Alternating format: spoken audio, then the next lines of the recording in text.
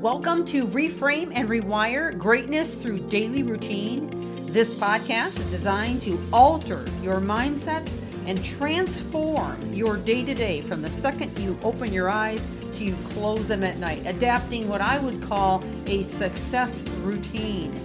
This series is liable to change your life, and it's never the big things that you do, but the littlest things you do every day that make the biggest difference. And now, on to the podcast. Thank you for joining. Welcome back to the podcast as we continue in this series on bulletproof confidence. Where are you in your confidence today? Have you been shaken over the last year and a half? Are you struggling in small but specific areas of confidence? Have you become so detached from society that it is a little bit of a stretch for you to get back out there and mingle and do the things that you did before? Well, then this is the series for you. And if you're just now joining us, I would encourage you to go back from the very beginning as we are moving into part 8 right now and listen to all of it. Each one is only about 7 to 8 minutes long, so it's very easy to catch up. And I try to provide these in little nuggets every day that you can just turn on and listen while driving or getting ready in the morning, preparing breakfast, or whatever it is that you're doing, going for walks. This whole series, Reframe and Rewire, is it's filled with lots of ideas and nuggets to help you to build yourself up, to reframe the way that we think and the way that we perceive things in such a way that it can empower us and therefore rewire our brains. And we've talked about neuroplasticity throughout this particular series, but we've talked about it many other times before. It is a known fact that you have 100 billion neurons in your brain and you're constantly rewiring them based on how you think about things. So when we reframe, we give ourselves an opportunity to see it from a different angle. And that, my friends, is the whole key behind success. So let's jump back into our list of confidence builders. The next thing I want to talk about is giving back. Now you might be thinking, giving back, what does that have to do with building my confidence? I can tell you many, many occasions where I felt shaken because of something that happened or something that didn't go quite right or something that perhaps I was tempted to dwell on, and would just stop, pull back a minute, and think about ways in which I could empower other people. Now, whether they're relatives or friends or acquaintances, co-workers, supervisors, whoever they are, we can always say things and do things that can make an impact in the lives of others. And there's something innate in us that when we give back to others, when we empower others, when we encourage others with our words or our actions or our attitudes, we receive a release of serotonin, oxytocin, and dopamine, which are the 3 happy chemicals. In other words, they're the neurochemicals that are released at the synapse level, which is where neurons connect, and firing at 400 billion actions per second. Every thought and every perception releases these chemicals through receptors. Now, this is something that you can look up on your own if you're really interested in science. You want to see what it looks like. And oftentimes it's referred to as neurotransmitters. All right, so all of us have people in our lives that rub us the wrong way, and all of us have people who are going through difficult times, and this can cause people to react in ways that are maybe irrational, maybe upsetting, and it hurts us. It can squash other people. It can squash us. It can cause a lot of disjointedness in relationships, whether they're at a personal or professional level, makes no difference.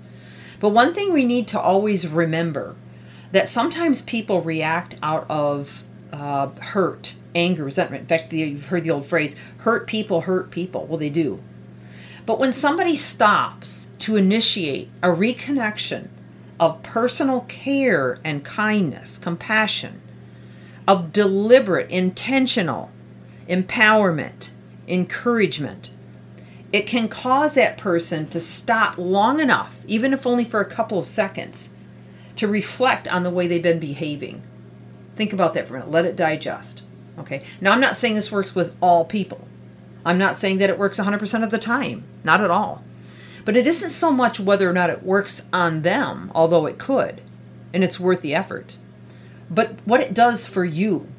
Because when you give back, when you empower other people, when you encourage them, when you tell them thank you for this, that, and you're very sincere about it, even if they're not giving it back to you, It gives you this sense of satisfaction that you've done everything you can to build a bridge, to create a reconnection, to encourage, to lift up and bolster someone that's maybe not doing so well. And even if you just do this randomly, one of the things I love to do is I love to just send out random texts every now and then to people, or emails, or say encouraging words on social media, or whatever. Because there's too many people that are out there saying the mean things. They're saying rotten things. They're acting out of their emotions and saying things that they really don't mean. Saying things that are damaging and hurtful.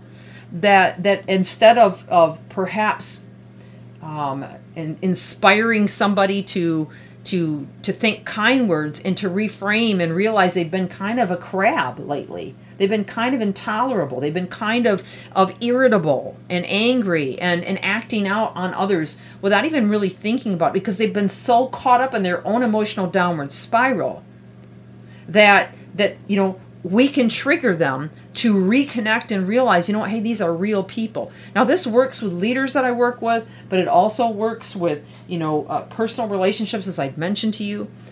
And it's powerful. It is so powerful. So I would encourage you to think about this and think about the relationships around you. Maybe some people that are going through some hard times. Maybe some people that have had the confidence jerked out from under them. And how you can make a difference by empowering and reaching out and encouraging, but most of all, how it's going to make you feel. Because you're going to feel like you're making an impact, that you're making a difference, and it will bolster your confidence, I assure you. This one thing that you can control is you, your emotions and your reactions, okay? So if you react by giving them back the same medicine they're giving you, you're going to feel worse about yourself. But if you react in a stable way to encourage and empower, despite how they behave towards you in return, they're responsible for them. But you can feel good inside knowing that you've been the best version of you could be in that situation. And that you have possibly sowed some seed that could turn out to be a harvest. Whether it's now or whether it's a year from now, 2 years from now, somebody might come back to you and say, you know what, remember that time that I blankety blank to you and you ended up sending this to me? You have no idea how much that meant to me.